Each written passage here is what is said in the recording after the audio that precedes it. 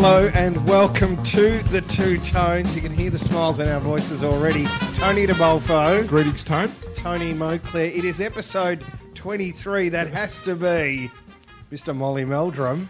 Well, I'm offended, Tony, because as good as Molly was, surely it's episode Jakob Vietri. Oh, yeah, and then we could throw in a special fried rice if you don't mind. Well, we could, and we could also throw in a Bert Deacon. Oh, yes. Our first Brownlow medalist who wore the number 23 into 98 games for the football club.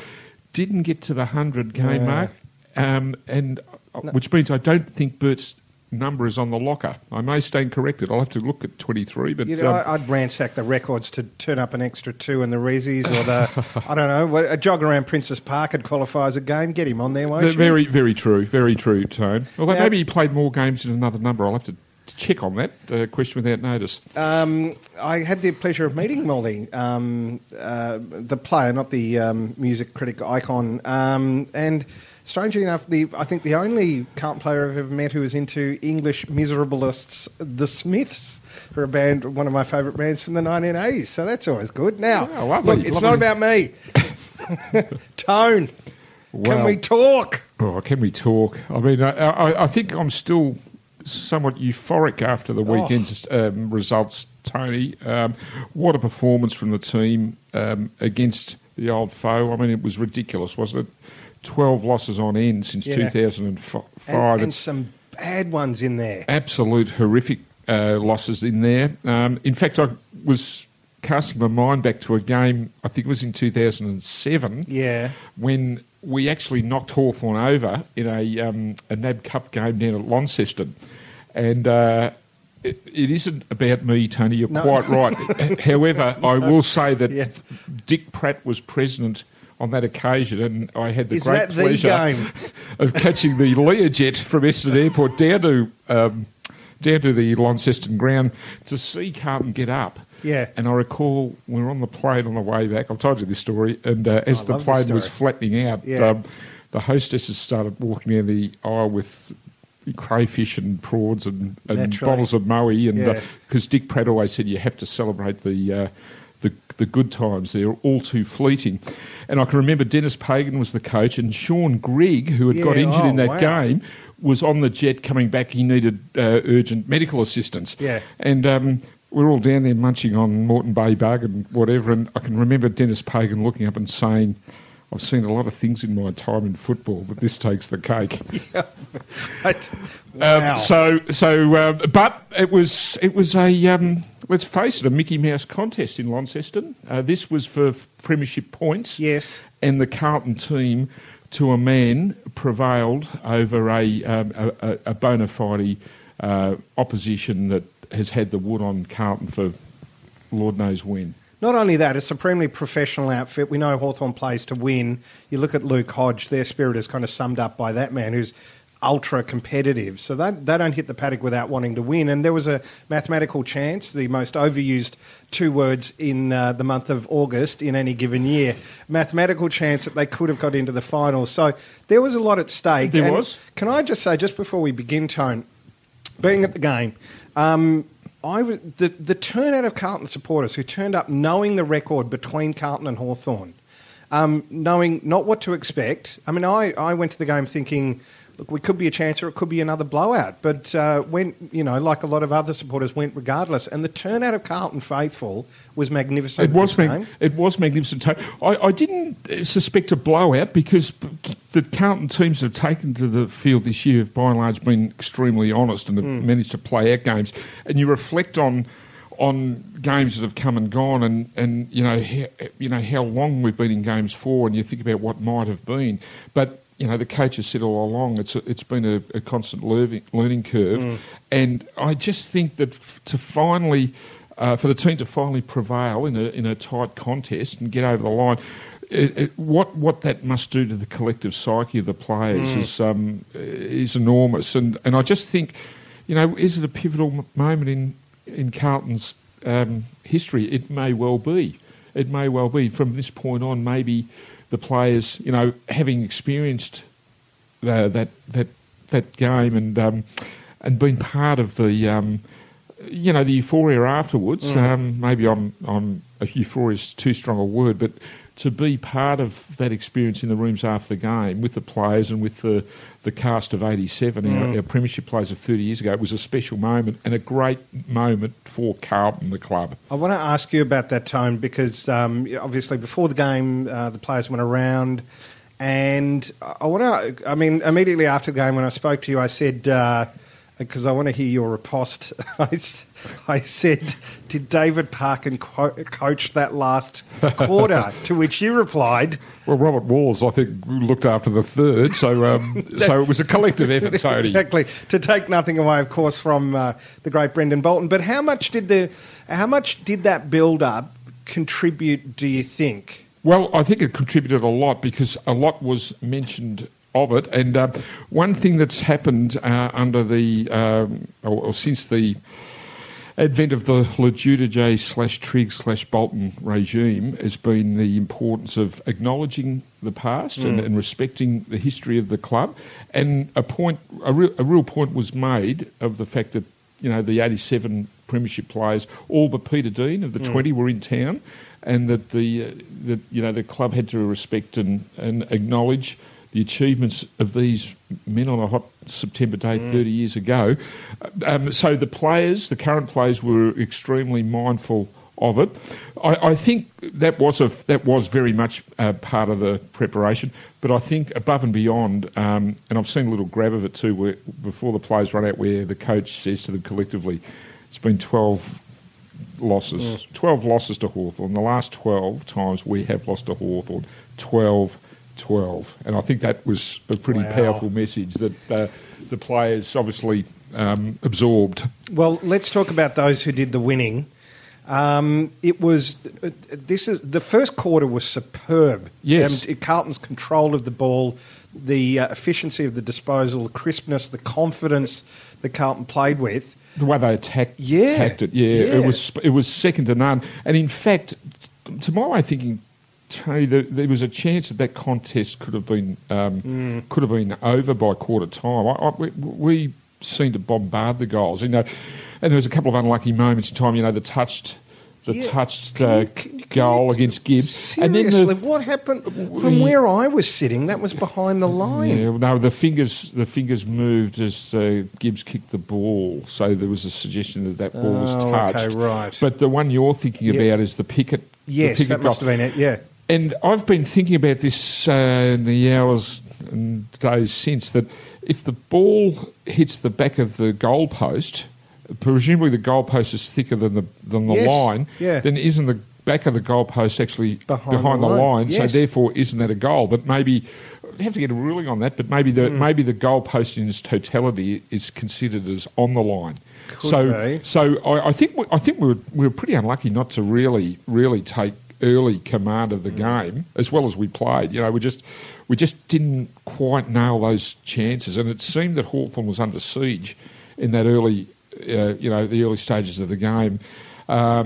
True to form, we didn't take the chances. Hawthorn clawed their way back into the contest, and then from there on in, it was a bit of an arm wrestle. But thankfully, the players found what they needed to find when they needed to find it, and one of the great team victories of the year, Tony, without question. It really was. I'll tell you who was a standout for me. Pickett's game was sensational. Absolutely sensational. Silky smooth skills, his attack. Yes. Set shot kicking, and just his game in general, his marking. Yes, no, it's true. And when you mentioned Jared Pickett, that a player like him is so well regarded when you hear neutral commentators acknowledge, the ability of a player like Jared Pickett. And I think it was Richo who said during the commentary that Sauce has absolutely pinched one here. Yeah. Jared Pickett was taken by GWS at pick 4, if memory serves. Didn't really get a go at it through injury, through the time that he was up in Western Sydney. And obviously, Sauce liked what he saw when he first took Pickett with the GWS selection.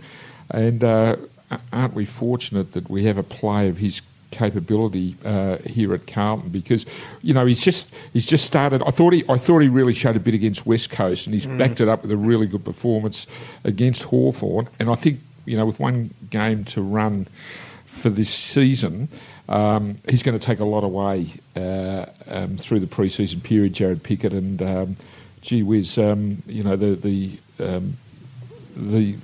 fortunes of the Carlton team, I think, are really going to be solidly supported by the likes of Jared Pickett, a really good player. We'll get to the David Parkin medalist in a moment, but the younger players who really stood up and contributed to a great win. This was probably one of the most heartening things. That yes, there were older bodies on the ground, more experienced players, but Pickett was one of a cohort, one of a group of young emerging players who in a very important game in front of a very energised crowd. Well, that's really true. Stood up. That's true. In fact, you allude to the younger players. You think of Zach Fisher, just really like weaving and finding a way through the witches' hats in the middle of the ground. Then you think of Charlie Kerner. We've all acknowledged his ability already this year. Boakhurst played a really good game. Williamson's getting more confidence with every game with that, as a rebounding halfback flanker. We're just seeing so much input from these young guys. Burns another one. Came in a great rebounding halfback flanker also. Vietering really showed poise. I think that his capacity to hit targets, not panic under pressure in the last line, really set Carlton up. We're getting so much out of these young players, and there's so much upside to them. Even those that may not necessarily be regularly acknowledged. Jed Lamb. We'll talk about his game shortly. Yeah. Even Smets, who was such a good contributor until he got that head knock. We're getting a lot of input from a lot of players. And it's the collective that got Carlton over the line. There was no one individual that did it. So I think there's just so much to like about, in so many ways, about where this Carlton team is heading, and what it'll be capable of doing in the years ahead. It really whets the appetite, Tone. Can we talk about Sicily's game for Hawthorn? He was slaughtered by the lamb. You've been waiting all weekend for that, haven't you? No, it just came to me. I think one of my fondest moments is after Lamb's beautiful set shot kick at goal, and it was a lovely kick. Yes, he ruffled the hair of Sicily. Yes. Who then? So Lamb then got mobbed by Hawthorn supporters. Players, as if to say, "Hands off the hair, bro." And it just sent a message. Yes. It was magnetic because Carlton won psychologically. Yes. Lamb certainly had the upper hand in that psychological battle, and his opponent gave away 7 free kicks. Well, you could say Sicily, it was very much a case of the silence of the lamb for Sicily. But I just love the way that, Lamb's greatness was of his performance was in the fact that he was given a job to negate Sicily, who had been an extremely effective intercept player for Hawthorn in recent weeks, and also contribute to the scoreline. So I think on 2 counts, massive ticks for Jed Lamb. And what was interesting was that Sicily was clearly being put off his game, as you said, but it also took a couple of players from Hawthorn's minds off what they were there to do, because they were preoccupied and worrying about going in to protect Sicily. And I know Hodge had that. He was obviously concerned for Sicily's welfare and was focusing attention to ensure that Sicily didn't adversely react or do something silly, just try and maintain his composure. But it was to the detriment of his own game. Yeah. So when you think of Lamb's, what Lamb did there for the team cause, he contributed so greatly to the end result, with to some extent having to give up his own game for the benefit of the team, and to really be in Sicily's face and cause a little bit of mayhem on Carlton's forward line. And I think that's what I've liked about the Carlton teams under Brendan's watch, since he's come to Carlton, is that the selfless acts that it takes for a good team to prevail at the end of the contest. And when you look at the teams that are playing off for the premiership this year, they're all playing that way. Adelaide plays as a team. Sydney are very good as a collective. Richmond have shown how well they're teaming together now, and annihilated Fremantle at the weekend. So it's the good teams that win it. It's not the individual. It's the collective that gets the team over the line. And we're in that phase where we're building our team together, and I think just the collective is to see that team coming together and playing for each other, and all those selfless acts. It makes you proud to support Carlton, really. Well, it's a very positive note for the penultimate game of the year on which to end. Can I just quickly touch on a couple of other games? Liam Jones's game, there was a couple of things. You talk about selfless acts. Yes. Just his ability to read the play and just materialise out of nowhere and fist a ball away when it looks like possession is going to be turned over. Very true. And you can remember that moment where he ran back the same way as the ball to spoil Roughhead. That was amazing. Yes, and he's such a strong player too. Like he's not intimidated in the the body-on-body contest. Yeah. And yet, if he has to put on the skates, to intercept a mark or to thwart a marking opportunity, he gets there. Yeah. There's been a lot of great stories this year, but his is probably the ultimate success story. And I dare say there's a most improved award headed out at Carlton every year. Well, if there isn't, the members will burn the place to the ground, because he is one well-admired player at the moment. Doc's game, Tone, let's talk about that, because you had the onerous job in a moment of actually giving us the 3-2-1s. Well, and rather controversially, Tone, I haven't fitted him into the votes this week, although that he was acknowledged as the David Parker medalist. It was great to see Parker in the rooms presenting after the game. Look, for weeks on end now, Tone, we've extolled the virtues of the Doc, and the way he really leads the way for the team out of the back six. How he backs himself, fearless player, commits to every contest and helps set Carlton up. It was another sterling performance from him at the weekend. Look, I've said all along, to me it's a two-horse race for the John Nichols medal this year between him and Cruiser. Could be horribly wrong, but I think they've been the mainstays of Carlton throughout the season.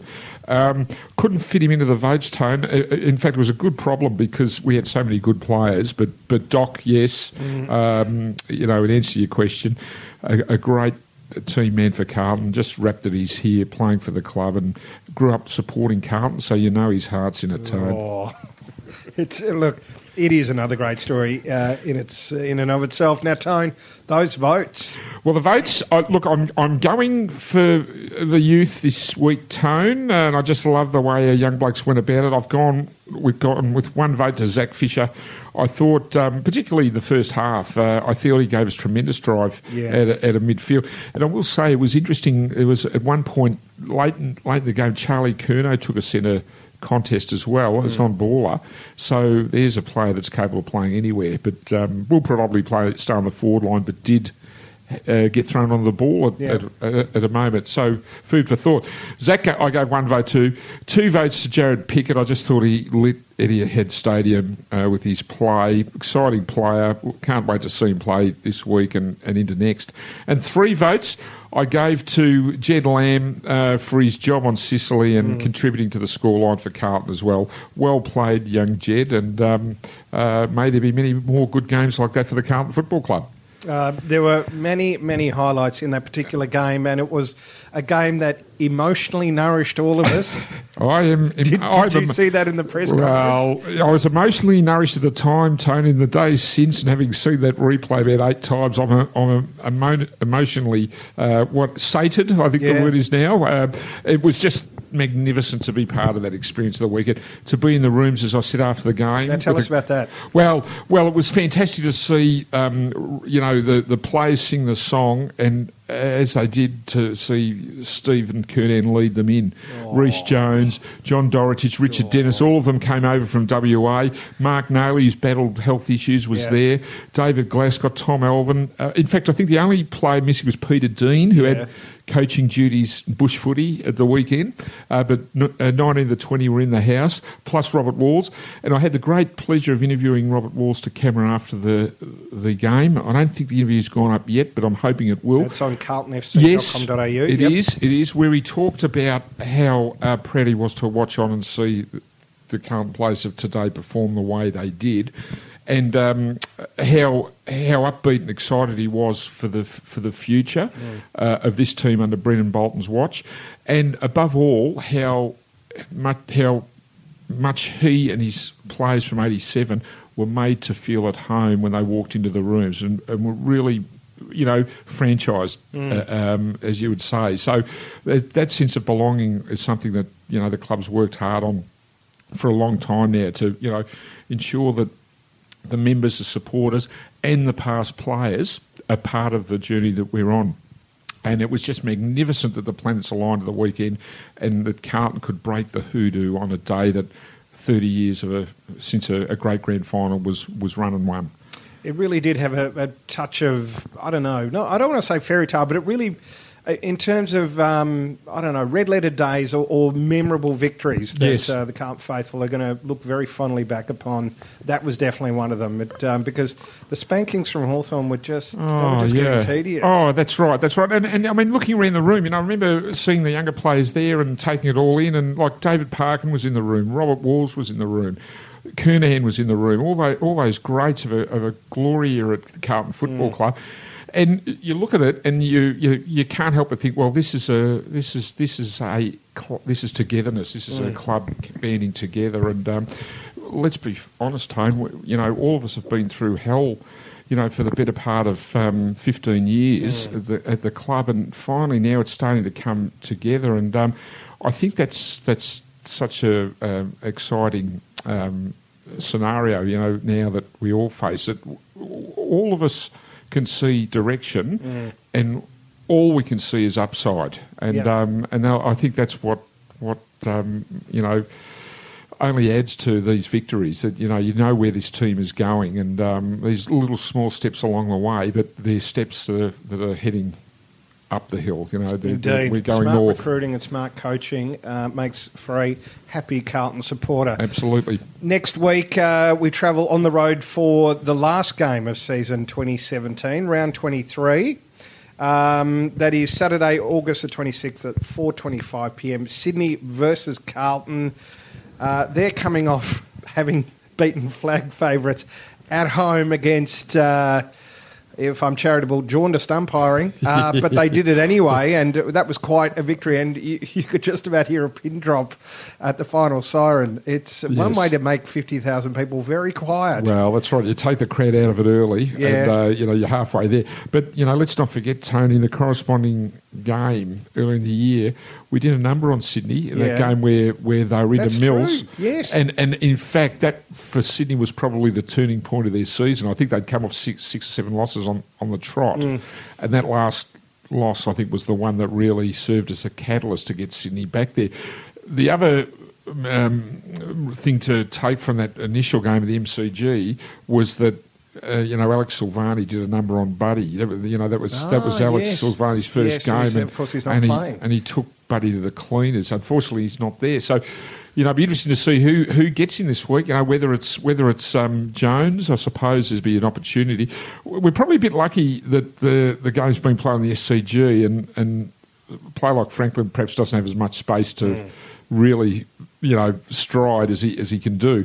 But I think we'll get we'll be up against a vastly different Sydney outfit to that one we met early in the year. Where Buddy got 1-1 from memory. I think it was. And it was a ripping goal too. It was a goal from nothing. So Alex did such a good job. So there is, without doubt, the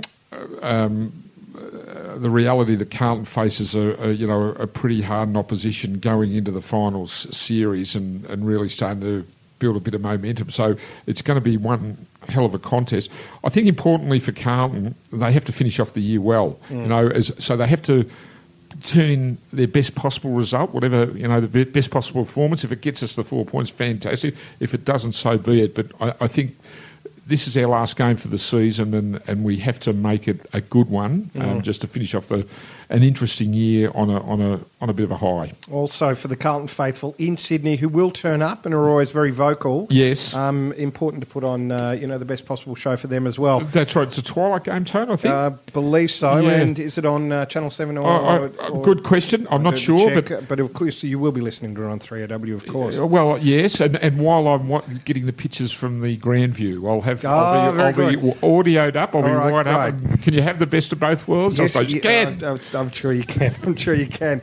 Tone, this is our second last podcast for the year. Yes. As we rush towards the conclusion. So we will join you next week on the Two Tones. Yes, look forward to being here again with you, Tony and Grace, and to all the listeners. It's been a great week. May it continue at least for another few days, Tony. Indeed. All right. Yes, Richard Pratt said you've got to, what was it?